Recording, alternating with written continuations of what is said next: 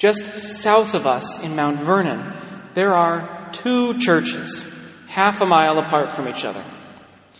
On one sign you will see written, St. Joseph's Roman Catholic Church. And on the other sign you will see written, Immaculate Conception Roman Catholic Church.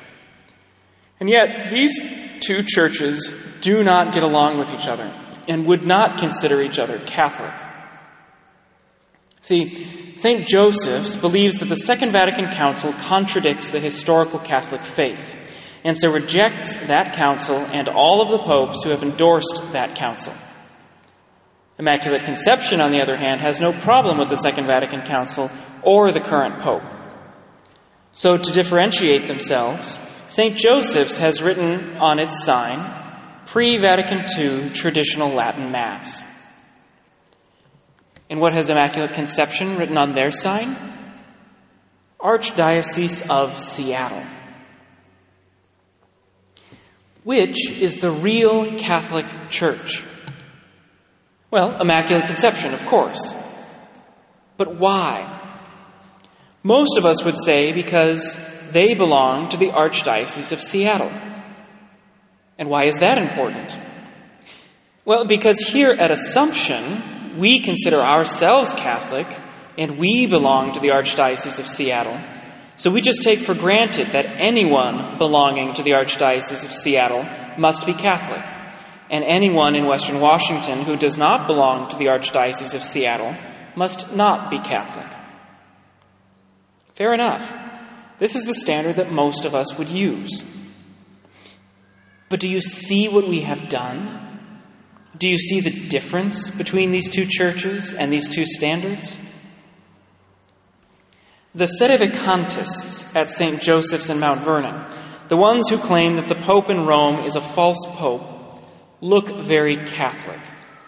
They celebrate the Mass, they confer the sacraments, they pray the Rosary, they venerate the saints, they reference Catholic documents from the first centuries all the way up to Pope St. Pius X. They presumably even help the poor and work for justice.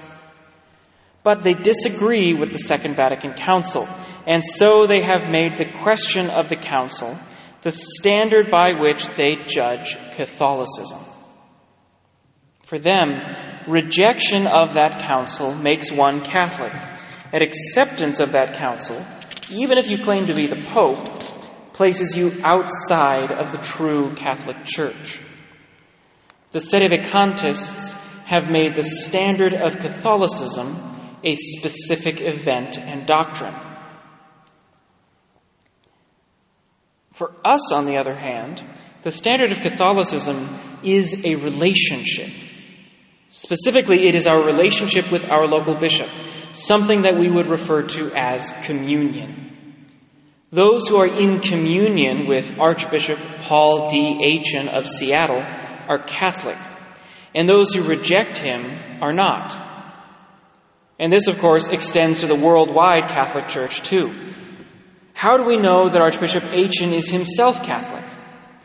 Because he is in communion with Pope Francis, Bishop of Rome.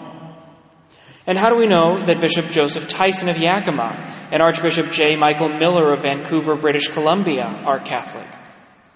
Because they too are in communion with Pope Francis in Rome. For us, whether we realize it or not, our most important definition of what it means to be Catholic comes down to our relationship with 2 men, one in Seattle and one in Rome. It is not for nothing that we mention them in every Mass and have pictures of them in most of our buildings. But Father, you might say, shouldn't the standard of Catholicism be the life, death, resurrection, and teachings of Jesus of Nazareth? Shouldn't Catholicism be defined by the writings of the apostles and the early church fathers? Aren't we bound to the uncorrupted tradition of faith handed on to us from previous generations of Catholics? Yes, absolutely, you would be correct. But unfortunately, these things require interpretation.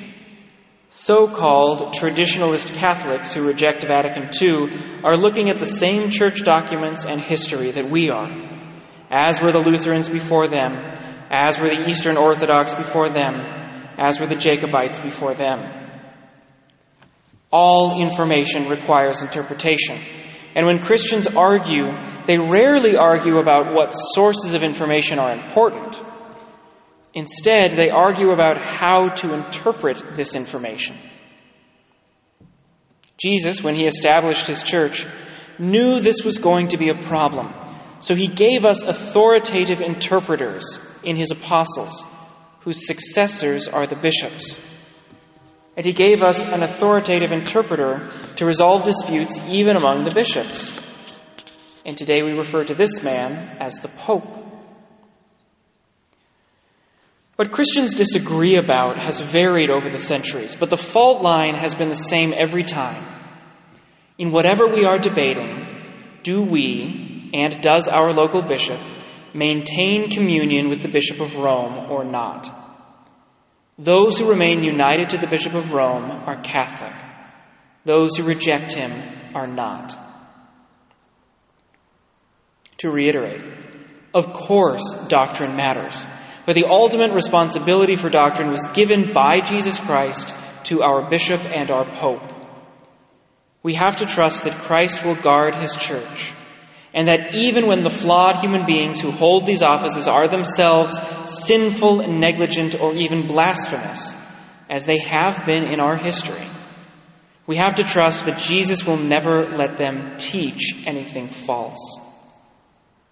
At Miracle of Miracles, to date, the worldwide College of Bishops, united to the Pope, protected by the Holy Spirit, have never officially taught anything that deviated from the truth of Jesus Christ handed on through Scripture and tradition. So why am I preaching about this now? Because we American Catholics have a tendency to treat our Archbishop and our Pope as we treat our politicians, as though their every statement and every decision ought to be critiqued. We like to place ourselves on Team Francis or Team whoever is criticizing Francis this week, just as we would place ourselves with the Republicans or the Democrats. But this is not healthy. Our very Catholicity depends on our communion with these men. I am not saying they are not above reproach. They certainly are not. And it is not necessarily wrong that we should disagree with some of their decisions. But as Catholics, our desire, our goal, is always to be in communion with them. We should be on guard against habits or ways of thinking that place us perpetually at odds with our Archbishop or our Pope, because that way of thinking risks placing us at odds with the very definition of what it means to be Catholic. My friends, the Feast of St. James, the celebration of our archdiocesan patron, is an opportunity to remember that we are part of something much larger than ourselves. Assumption in Bellingham is a local and distinct community, unique in its concrete circumstances. But we carry out our mission as one cell in a much larger body. We share our mission with Sacred Heart down the road, with St. Joseph's in Ferndale and St. Joseph's in Linden and their various mission communities. We act with one heart with the Catholic churches in Mount Vernon, Everett, Seattle, Tacoma, Olympia, Chehalis, Longview, Vancouver, Yakima, Spokane, Portland, Los Angeles, New York City, London, Paris, Mexico City, Nairobi, Baghdad, Moscow, Beijing, Hong Kong, and every other city in this wide world of ours. We are united to these communities through Paul in Seattle and Francis in Rome. It is my sincere hope that we should jealously guard our communion with these two men, appointed by Jesus Christ to oversee his church. It is my ardent desire that we should pray for our fellow Catholics and sister parishes of the Archdiocese of Seattle, that they may be fruitful in their Christian missions and faithful in their Catholic teachings. It is the deepest longing of my heart that we should all live out our Catholic faith as Jesus intended, as one body, united in one faith, sharing one heart of selfless love for each other and for all of humanity.